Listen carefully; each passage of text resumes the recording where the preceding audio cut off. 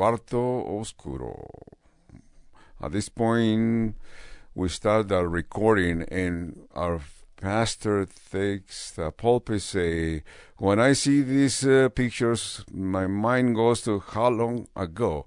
Así que quiero que abran sus Biblias al capítulo 4 del Evangelio de Lucas para continuar con las series Cuarto Oscuro, donde Dios toma lo positivo, toma lo negativo y lo convierte en positivo. En esta serie hemos visto, y hoy el título del estudio hoy es Confrontando al Príncipe de la Obscuridad.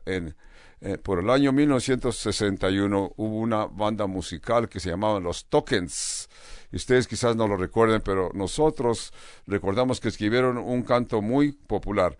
Esa canción fue muy famosa. Una de las palabras que había en ese canto decía, la selva, en el horrible selva está el león, pero en la aldea que está en paz porque el león está durmiendo. Aquella aldea está tranquila porque el león está durmiendo en la selva. Pero nosotros, ¿qué estamos pensando? En esa ocasión había esa sensación que decía, entréguenselo. Todos recordamos esa canción. Pero ¿qué sucedería cuando el león no está durmiendo? ¿Qué tal si el león está rondando, buscando a quien devorar? Esto es esencialmente lo que Pedro anunció en su epístola en el Nuevo Testamento, cuando Pedro dijo, ser vigilantes porque nuestro adversario, el diablo, está como león rugiente, rondando, buscando a quien puede devorar. Esto es una afirmación muy temerosa. Piensa si vas al zoológico y oyes en las bocinas que dice, damas y caballeros, queremos decirle que el león se escapó de la jaula y está rondando en el círculo. Así que el león no ha comido. Tengan cuidado de este león que está suelto en el zoológico. En el capítulo que vamos a leer, Lucas capítulo 4, el león, Satanás, está rondando como león rugiente y va a encontrarse con el que va a amansar, el amansador de leones, el león de la tribu de Judá. Y en esta confrontación Jesús, la luz del mundo, confronta al príncipe de las oscuridades. Es un texto clásico que todos conocemos de la tentación de Jesús en el desierto. A paso de los años he descubierto que muchas gentes no creen en el diablo. De veras, dicen que casi, pero yo creo que no. De veras no creen en la personalidad del diablo. Quizás piensan en un símbolo diabólico, un representante de las maldades que hay en el mundo, pero que Satanás no es real como una persona, ¿verdad? Yo entiendo por qué muchas gentes tienen problema de entender esto y no son creyentes en la Escritura o nacidos de nuevo, pero el problema que veo aquí, que el daño ha sido por las encuestas que han hecho, las encuestas Gallup y Barna han hecho preguntas a las que dicen nacidos de nuevo. Dice que este resultado, 32% creen que es solamente un símbolo, no es diablo sino un símbolo, 32%, pero 11% dicen y están de acuerdo con esa afirmación, y un 5% dice que no saben ni pueden dar su opinión. Así que 48% que dicen que son nacidos de nuevo en Cristo dicen que el diablo es simbólico o simplemente no lo entienden. Les quiero decir que hay un gran error que hacen las gentes cuando saben que hay un enemigo que existe, pero lo niegan. Esto es el príncipe de la oscuridad. Mi pregunta es, ¿qué tanto confías en lo que Jesús dijo? ¿Tú crees en las palabras de Jesús? Cuando Jesús se refiere al diablo, les llama al diablo él o él y para él. En Lucas 10, Jesús dijo, yo veía a Satanás caer del cielo como un rayo. ¿Está diciendo que es un símbolo diabólico? Sino que es una persona real, una entidad real. Tenemos que entender que desde que Satanás cayó del cielo, y esto está escrito en Isaías 14 y Ezequiel capítulo 28, desde que Satanás cayó a la tierra, ha buscado y ha desatado una guerra contra Dios. No él está y no está siguiendo el plan de Dios. Y porque esta razón es verdad, esperamos que una vez que el Mesías vino a la tierra, va a haber algún tipo de confrontación que va a tomar lugar en este hemisferio llamado tierra. Y tenemos enfrente esta confrontación que vamos a ver hoy. Tenemos que entender también, Jesús siempre ha sido el blanco número 1 de Satanás. Desde aquel día, cuando la promesa se presentó en Génesis capítulo 3, verso 15, que dice que la semilla de la mujer eventualmente aplastará la cabeza de la serpiente. Desde ese momento hasta hoy, esa guerra se ha desatado en el planeta Tierra. También ataca gentes este diablo. Diríamos que Jesús es el blanco número 1, pero ¿qué piensa el diablo acerca de la gente? También quiere causarnos problemas. Entonces, Satanás sabe de que él nunca tendrá lo que originalmente quería. Satanás nunca podrá vencer a Jesús. Así que lo único que puede hacer el diablo es causarnos dolores, problemas. Puede ayudar a que la gente no acepte a Jesús para engañarlos. Jesús dijo en Juan 10:10, refiriéndose al diablo, dijo, el ladrón viene no solamente sino para robar, matar y destruir. Satanás tiene el plan de engañar a todo el mundo. Esa es su obra. Pero quiero mostrarles hoy en el capítulo 4 de Judas, comenzando desde el capítulo 1 y verso 13 para ver. Quiero presentar 4 palabras que describen la naturaleza de esta confrontación. 5 adjetivos que te van a ayudar a vencer la tentación. La primera palabra es tactical, o con mucho tacto. El diablo actúa con mucho tacto. En Lucas capítulo 4, verso 1 dice, Jesús, lleno del Espíritu Santo, volvió del Jordán. Ese es el río Jordán, después de su bautismo. Y fue llevado por el Espíritu al desierto. El leer este verso te dice que va a ser una historia pacífica, parece historia pacífica. Jesús fue a ir al desierto por un poco, así que no se fue a Phoenix o a Florida, sino que donde todo iba a ser paz, pero tampoco no duró mucho en el desierto.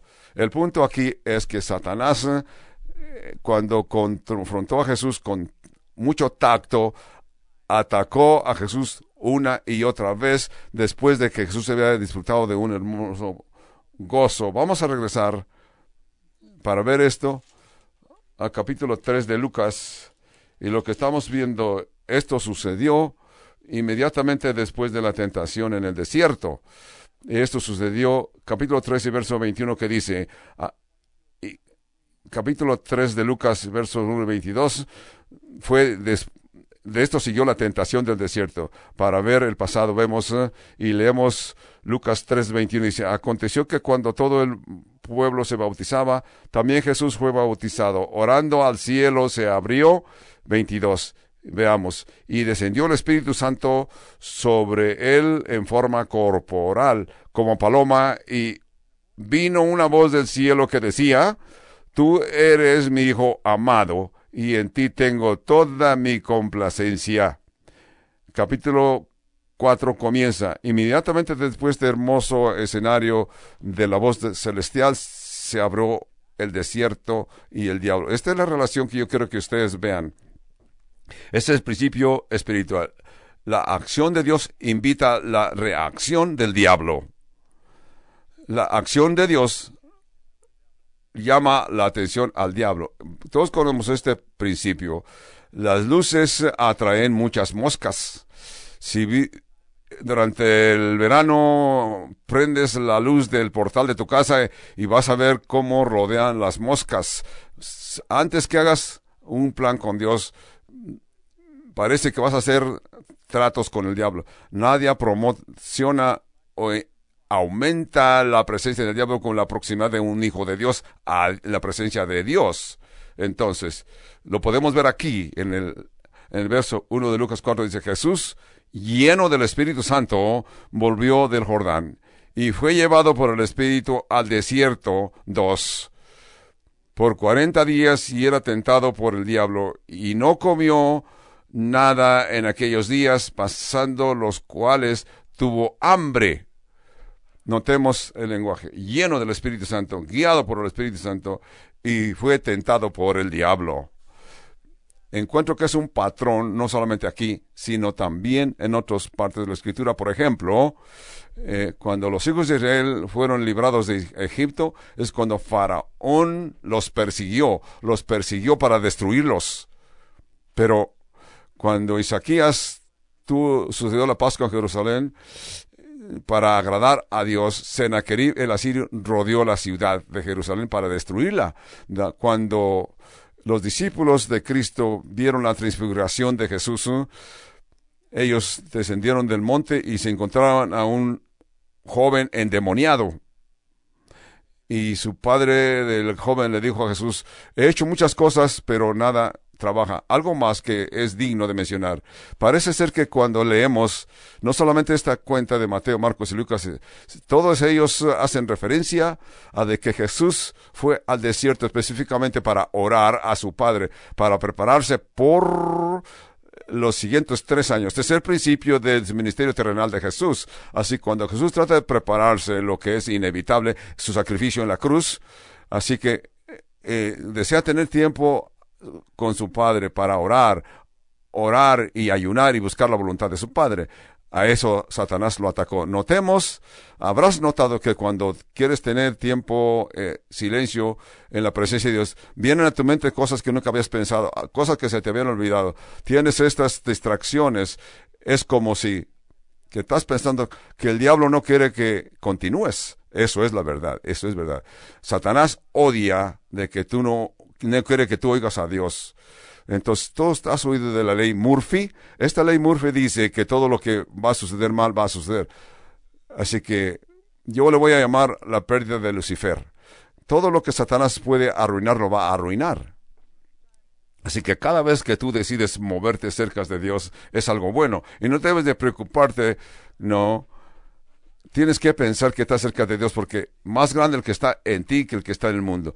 Dios te tiene cubierto, pero entiende y reconoce que cuando tú decides, las cosas se van a sacudir un poco por el reino de la oscuridad. Y yo digo que eso es bueno, porque yo estoy preparado para una pelea con el diablo, porque yo sé que el Espíritu Santo está en mí. Un comentarista dijo: no hay ninguna parte que esté Satanás más activo que en la iglesia. Este es comentario de J.C. Ryle. Piensa, en primer lugar, yo puedo pensar que Satanás no quiere que yo vaya a la iglesia. Yo creo que pone cosas en mi mente. ¿Qué cosa puedo hacer hoy? Hay frío. Va a haber un buen juego de fútbol en la televisión. Satanás no quiere que te alimentes y te animes ni adores adecuadamente. Una vez que llegas a la iglesia, Dios te distrae, trae ese espíritu y te descarrea, para que esa bendición que te ha dado Satanás te la va a robar tan pronto como sales del templo o del edificio. Subes a tu automóvil y comienzas a manejar por las calles de Albuquerque, y la tensión que vas a sentir, ese gozo, Satanás te lo quiere robar por tantas cosas que está pasando en tu terreno. Así que tienes enfrente a ti unos carros que se te atraviesan, te gritan, te pitan. Tú sabes lo que quiero decir. Tengo una pregunta antes de contestar. ¿Por qué es que Jesús fue tentado? Una pregunta que se nos pregunta mucho. Si Jesús era un hombre perfecto, sin pecado, y Jesús nunca pecó, así que Jesús no podía pecar. La Biblia está clara en esto. ¿Por qué es que fue tentado? Les voy a presentar 3 respuestas, porque en primer lugar, para que ver la aprobación de Dios Padre a Dios Hijo. Jesús dijo: este es mi Hijo amado, en el cual estoy bien satisfecho. En otras palabras, mi Hijo Jesús nunca ha tenido pensamientos ni ha hecho cosas que me desagradan a mí. Jesús es perfecto, es sin pecado. Para aceptar la aprobación de Dios, para servir a Dios. De esta forma, por eso Jesús confrontó la oscuridad. Eso en primer lugar. En segundo lugar, Jesús, para demostrar sus credenciales mesiánicas, para mostrar Jesús que él era el prometido, el esperado, el anticipado por mucho tiempo. También, número 3, es para indicar las tácticas del enemigo para exponer a Satanás, para mostrarnos a gente como a nosotros qué tipo de tentaciones tenemos que esperar y cómo vencer esas tentaciones. Les quiero advertir, las tentaciones que leemos en este capítulo 4 de Lucas son únicas para Jesús, específicamente para Jesús. Nadie más fue tentado como Jesús, porque nadie puede ser tentado como Jesús. Así que nosotros podemos ser tentados y no podemos tener la tentación de convertir piedras en pan. ¿Por qué? Porque nosotros no tenemos ese poder. Nunca tenemos esa tentación. Digas, yo creo que necesito estas piedras en una hamburguesa. Es una tentación que nunca vas a tener. De la misma forma, digo, nosotros podemos tentar, imaginarnos que estamos vamos a recibir como herencia o regalo todos los reinos del mundo. Tampoco vamos a tener tentación de brincar 450 pies de altura. Simplemente el diablo no te tienta a nosotros. Pero a Jesús fue específico porque ¿quién es Jesús? Pero con todo que todas estas tentaciones son únicas y específicas, son común categóricamente. Esto es, Satanás va a sugerir que que cambiemos el plan de Dios. Vamos a ver, esa es la primera palabra, táctica. Esta es la táctica que utilizó Satanás. El segundo punto, la segunda palabra es vulnerable. Jesús está en una posición tan particular, en un estado tan particular para ser tentado. Dice verso 2, por 40 días fue tentado por el diablo y no comió nada en aquellos días. Pasados los días, tuvo hambre. Verso 3. Entonces el diablo le dijo, si eres hijo de Dios, di a esta piedra que se convierta en pan. Así que notamos que Jesús no había comido. En otra palabra, Jesús tuvo hambre. Satanás está tomando la ventaja cuando Jesús está físicamente débil. Jesús era vulnerable, era Dios en carne humana, pero también era carne humana en todo caso. Todo esto, la Biblia cuando menciona ayunar, ¿por qué ayuna la gente? La gente dice para perder peso. Bueno, en la Biblia es algo diferente, porque en la Biblia no hay dietas santificadas. En la Biblia, ayunar es algo que personas quieren obligar a Dios que haga lo que tú le pides, porque estás ayunando. Entonces, en la Biblia, la gente ayuna como una señal de los muertos, como una señal de arrepentimiento, o arrepentimiento nacional como señal de arrepentimiento frente a Dios. Entonces, dice aquí que Jesús ayunó por 40 días. Ese es largo tiempo. Un periodo muy largo. Muy pocas gentes han podido lograrlo.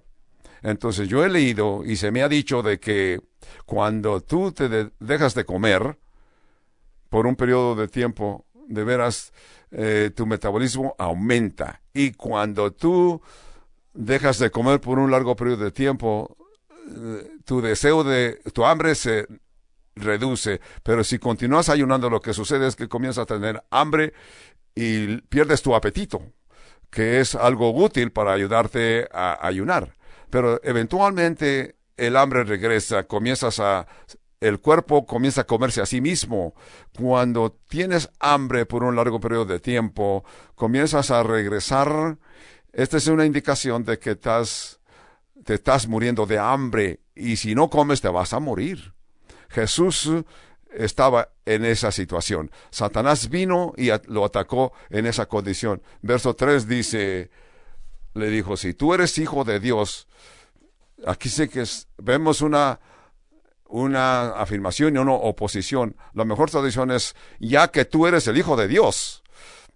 Es una condición de primera clase. Ya que tú eres el hijo de Dios. O porque tú eres el hijo de Dios.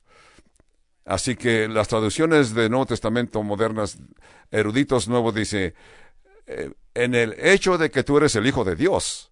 Satanás no le está preguntando la identidad de Jesús. Satanás le dice, ya que tú.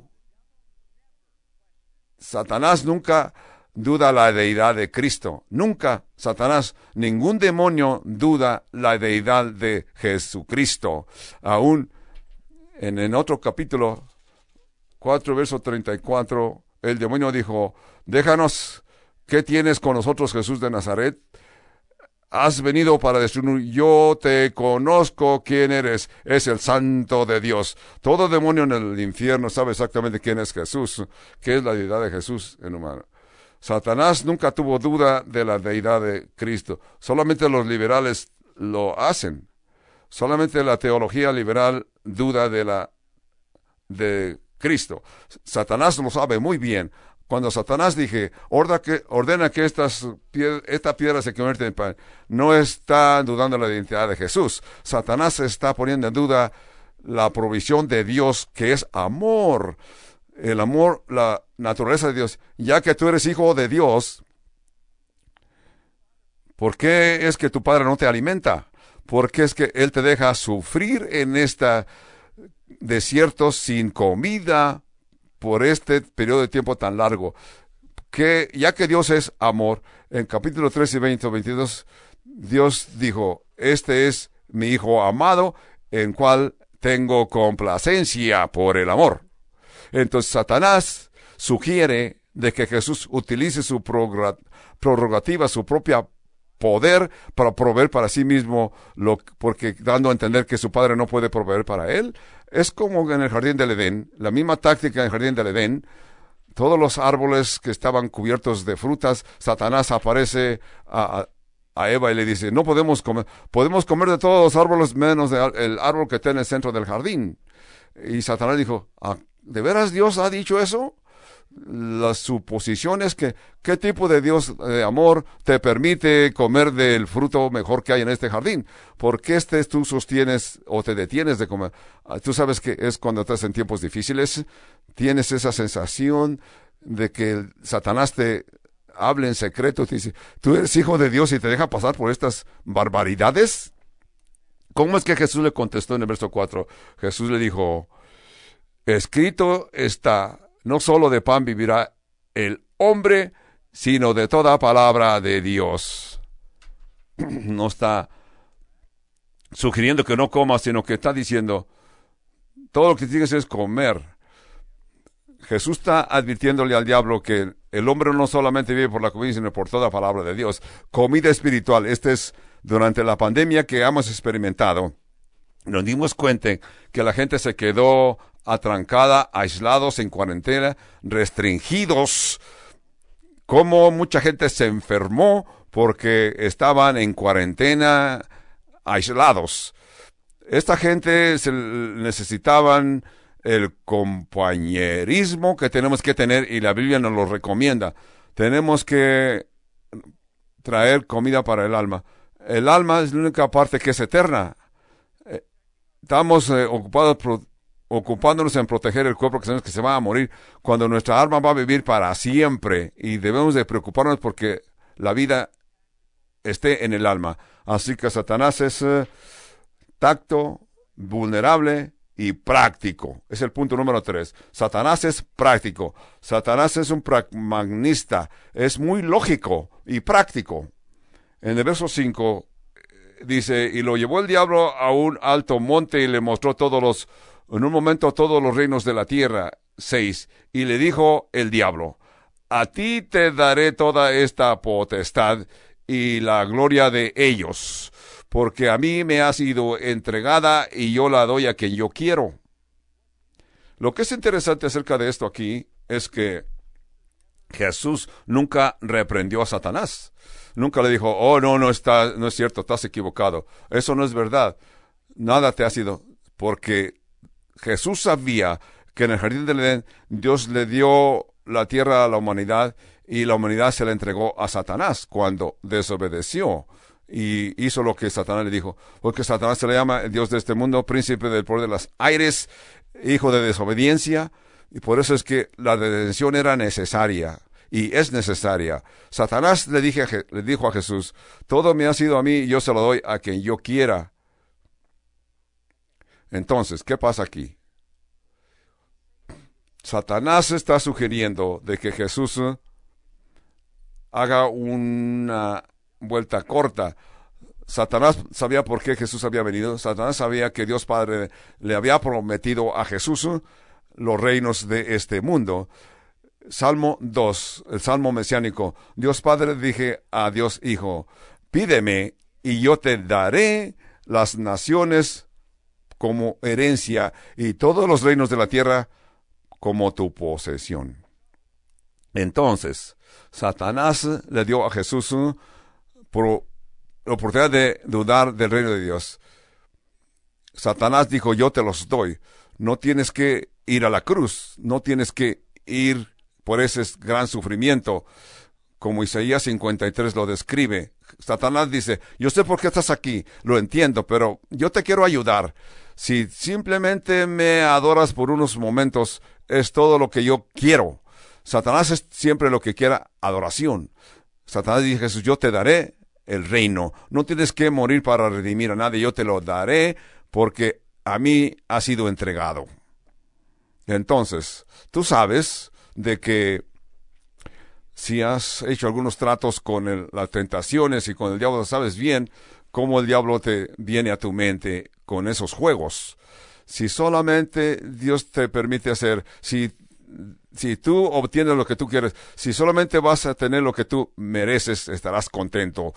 Dios te ha llamado por un momento. La forma de que Dios te va a tratar es doloroso. ¿Por qué no dártelo? Yo te lo doy ahora. Leí un artículo algunos años, un artículo que hasta corté del periódico y dije, yo quiero ver esto más en el futuro. A un adolescente se le hizo una entrevista en Los Ángeles y él daba testimonio que era un alabador del diablo.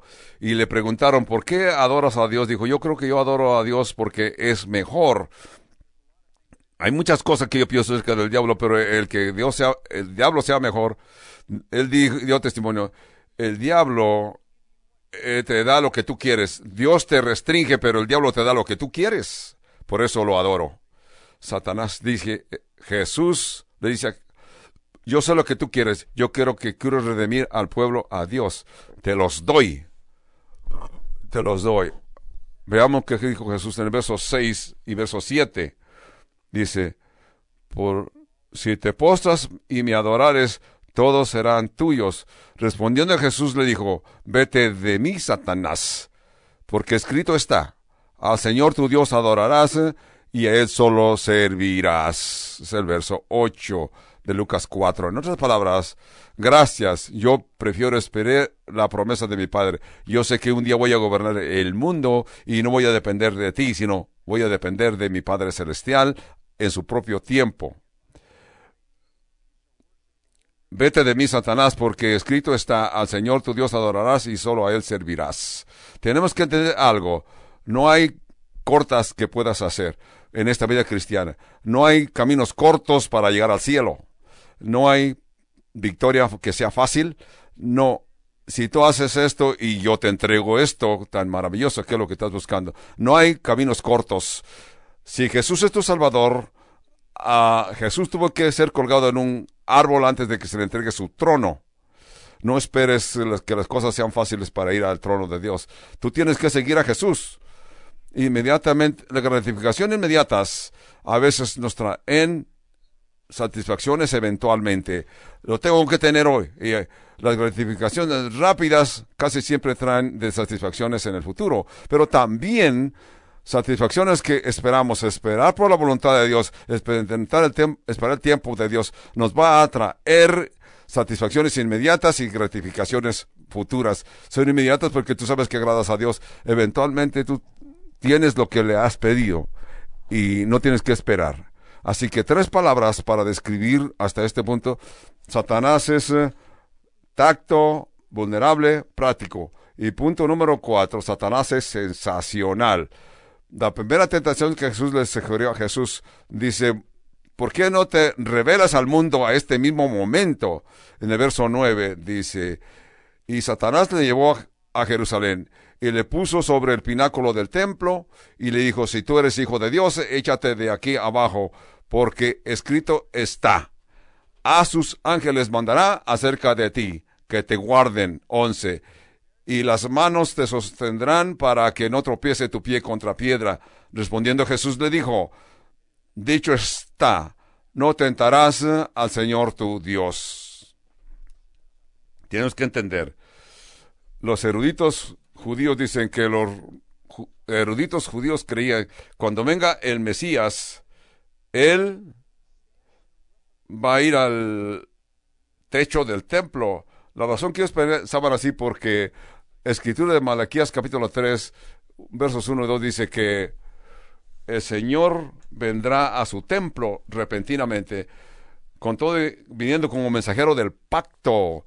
Por esa razón pensaban, bueno, cuando venga el Mesías, va a venir al templo, quizás en el templo, con esto en mente, Satanás le sugirió a Jesús que brincara del templo. El pináculo del templo en Jerusalén es el punto más alto desde el techo del templo hasta la parte más baja, que es el rey Kedrón, 450 o 460 pies de profundidad. Hace algunos años que yo estaba en Jerusalén y fui a este monte del templo, y si te paras al borde del pináculo del templo y ves al valle tan bajo, es un valle muy amplio. Y yo tenía conmigo un juguete que se llama frisbee.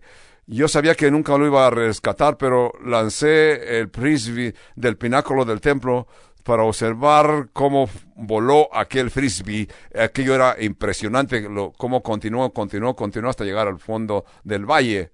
Quiero que sepan que yo confieso mis pecados una vez para siempre. Y eso fue para mí un pecado.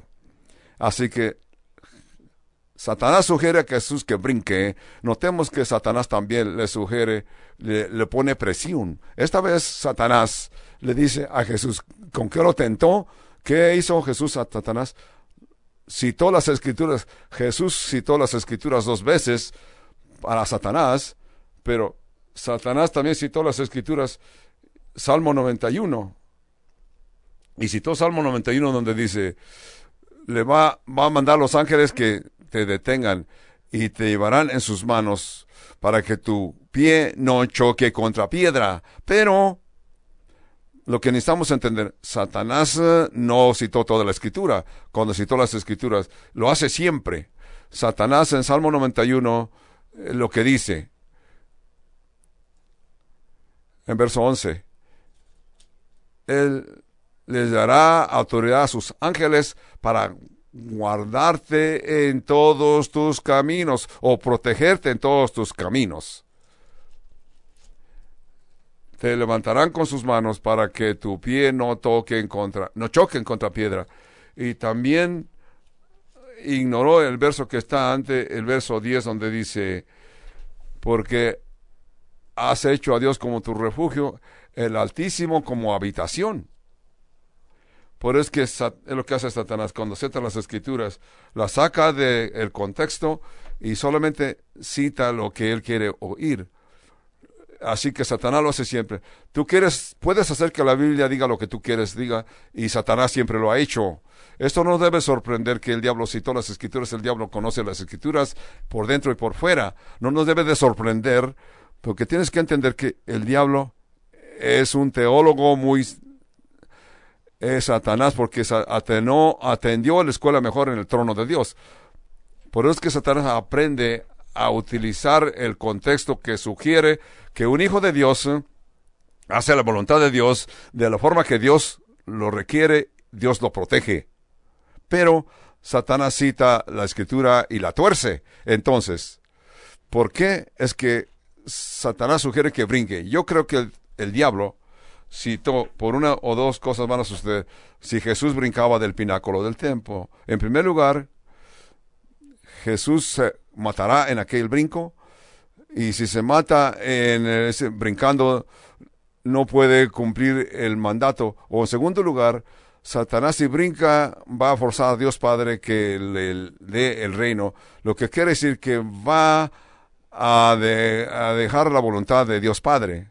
Entonces, sigamos estas 3 tentaciones de Jesús. La primera tentación que se ve aquí es que cuando dudó de la provisión de Dios, o dudar de la provisión. La segunda tentación, te doy todos los reinos del mundo. En tercer lugar, pone en duda, si brincar al templo, es que va provisión, el plan y protección de Dios. Entonces, Verso 12. Jesús le contestó, dicho esto, no tentarás al Señor de Dios. En otras palabras, no puedes tener la tentación de Dios y luego dudar de la voluntad de Dios. Probar a Dios. Si vas a estar manejando tu automóvil arriba del límite de velocidad, vas orando de que no te vea el patrullero para que no te dé una multa, ¿verdad? No vas a entrar a una cantinucha y vas a estar orando a Dios que no te permita tomar el licor porque estás en la cantinucha. No vas a estar viendo pornografía pidiéndole a Dios que te salve de la tentación. No vas a decirle, Señor, líbrame del diablo. Yo creo que Dios te ha dado dos piernas para que puedas correr de la tentación. Por eso Jesús dijo al diablo, no tentarás al Señor tu Dios. Así que estas tentaciones Satanás utiliza 4 puntos. Ahora es el punto número 5. Satanás es temporal. Satanás sabe la temporada en que te va a atacar. Cuando tú estás en oración diciendo gloria a Dios y aleluya, Satanás aparece. Veamos entonces aquí. Verso 13. Cuando el diablo hubo acabado la tentación, se apartó de Jesús por un tiempo, hasta que venga el tiempo oportuno. Satanás no había terminado, solamente se detuvo el rato, como el gobernador de California que dijo, volveré, y volverá, sí. Pedro nos está dando a entender que Jesús no tenía que ir a la cruz, sino que Jesús le respondió, quítate de enfrente de mí, Satanás. Satanás regresará cuando tentó a Judas Iscariote para traicionar a Jesús. La Biblia dice que Satanás entró en el corazón de Judas. Así que Jesús regresó al huerto de Getsemaní. Cuando los soldados arrestaron a Jesús, Jesús le dijo, esta es tu hora y el poder de la oscuridad. Entonces, cuando tú tienes éxito en tratar con la tentación que te viene y tienes la victoria, es maravilloso. Aprendes una gran lección. Tú dirás, haces un gran cambio, pero entiende, Satanás va a decir, ya terminé. No, Satanás simplemente usa su táctica que regresará cuando sea el tiempo oportuno, que tengas hambre. Satanás, Andrés Benar dijo, seamos unos observadores después de la victoria, así como lo vimos antes de la victoria. Así que vemos 3 puntos que tenemos que llevar en nuestra mente hoy para vencer la tentación. Muy simple de recordar. Todos comienzan de la misma manera. Sostente en tu plan de Dios. Es tiempo de que si había un tiempo, ha habido un tiempo para que los cristianos se levanten, es hoy. Sostente en tu plan. La Biblia dice, sométete en Santiago, resiste al diablo y él huirá de vosotros. Eso es Santiago. Entonces, es un término militar. Resiste al diablo. Ese es el punto número 1. En segundo lugar, estudia tu Biblia. Estudia tu Biblia. Cada una de estas tentaciones fueron citadas de las Escrituras. No es que Jesús simplemente voy a aventar esa Escritura a ver qué sucede. La idea es, Jesús dijo, yo estoy viviendo mi vida bajo la sumisión de los principios de Dios Padre. Continúa en tu posición, estudia tus Biblias. Los hijos de Dios, estamos en un gran peligro si no sabes y no conoces la Biblia. Así que no podemos decir, yo soy ignorante, no sé qué dice la Biblia. Estudia la Biblia para que sepas lo que dice. Estudia tu Biblia, léela. Jesús dijo a los religiosos, ustedes están equivocados, no entendiendo las Escrituras ni el poder de Dios. Así que entrégate al estudio de la Escritura. Así que pon en tu situación. En tercer lugar, asegúrate que estás cerca de Dios. Sí, Jesús fue tentado por el diablo, pero a la misma vez estaba lleno del Espíritu Santo. Fue guiado por el Espíritu Santo. Así que acércate a Dios. No siempre vayas a Dios una vez por semana, sino que está con Dios. Haz que Dios sea tu mejor amigo. Constantemente Jesús te advirtió. continúen en mí. Aprendí un principio hace mucho tiempo, y lo escribí, dice, si no estás poniendo atención a lo que está sobre de ti, entonces lo que está a tu nivel te va a devorar. Si no tienes la autoridad de Dios y te acercas y tienes como compañero a Dios y te acercas, así que vas a estar expuesto al peligro de la medio social, de los noticieros, de que te alimentan y te dicen qué es lo que debes hacer. Entonces, en esa selva, el diablo no está dormido. Tu enemigo, tu adversario, el diablo, está como león rugiente buscando a quien devorar. Así que no puedes compararte con él, ni se puede comparar con el león de la tribu de Judá que prevaleció. Así que continúa cerca del león de la tribu de Judá. Padre Santo, gracias por estos 6 semanas donde hemos podido ver estos principios tan importantes de cómo tú nos pasas por tiempos duros, tiempos difíciles, situaciones negativas para desarrollar en nosotros los resultados positivos. Una vez más, esas grandes promesas de que Juan nos advierte, todas las cosas obran para bien, para todos los que hacen la voluntad de Dios, que son llamados de acuerdo a su propósito. Padre, tú has llamado gentes para que cumplan tu propósito, que oigan esta verdad y se acerquen a la verdad de Dios, se acerquen y que su corazón tengan escrito, y quizás algunos que me están escuchando nunca han entregado su vida a Cristo, me están escuchando. Algunos por alguna vez hicieron un pacto con Dios, pero no pudieron guardar ese pacto. Padre, pero si tú que me estás escuchando aquí en Calvario o en alguna parte alrededor del mundo, principalmente en Chavinda, Michoacán, yo te quiero llevar a un punto, una posición que tú hables con Dios. Si tú nunca has aceptado al Señor Jesucristo porque tú eres una persona religiosa, creciste creyendo que Dios existe, sí, pero nunca has tenido relación con el Dios verdadero del cielo. Si nunca ha llegado un momento de que tú conscientemente te has separado de tu vida pecaminosa, hoy vas a tener esta hermosa oportunidad. Si por alguna razón te has descarriado, has reincidido, hoy tendrás la oportunidad de regresar. Si tú deseas recibir a Cristo allí donde tú estás, donde me estés escuchando, quiero que tú levantes tu mano. Si no es que estás guiando un automóvil por la carretera, quiero que levantes tu mano como señal de aceptación, para que así Dios te reconoce y tú en tu corazón reconoces, sabes lo que tú quieres y pides. Alguien más que esté aquí en el templo, y le estoy pidiendo que levante su mano. Allá muy atrás una persona levanta su mano. Gracias. Acá a mi derecha otra persona levanta su mano. Diferentes partes de este auditorio. Allí en la sala familiar. Sí, allá en la sala familiar. Alguien levante sus manos. Allá muy atrás. Que Dios te bendiga. Padre Santos, gracias por estas personas. Oh, nos gozamos cuando estas personas hacen la decisión de que te necesitan, de que reconocen que si ti no están completos, se humillan hasta tal punto de que ven que tú obras. Esto es animador para nosotros. Señor, gracias, Padre. Te pedimos que los llenes con tu Espíritu Santo. Llénalos con esa sensación de que pertenecen y tienen un propósito en su vida. En el nombre de Jesús, amén. Pongámonos de pie.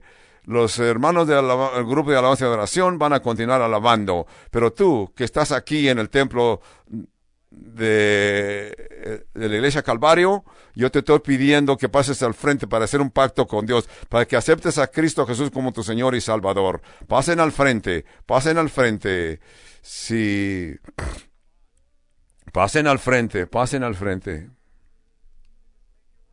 Así que continúen caminando hacia el púlpito. Así vas a hacer un pacto con Dios, te vas a sentir perdonado hoy, porque tú reconoces la preciosa sangre de Cristo Jesús. Pasen al frente, hermanos. Pasen al frente, hermanos, sí. Esto no va a tomar mucho tiempo, pero esto es bien importante que hagan esta decisión. Jesús llamó a la gente en público. ¿Por qué?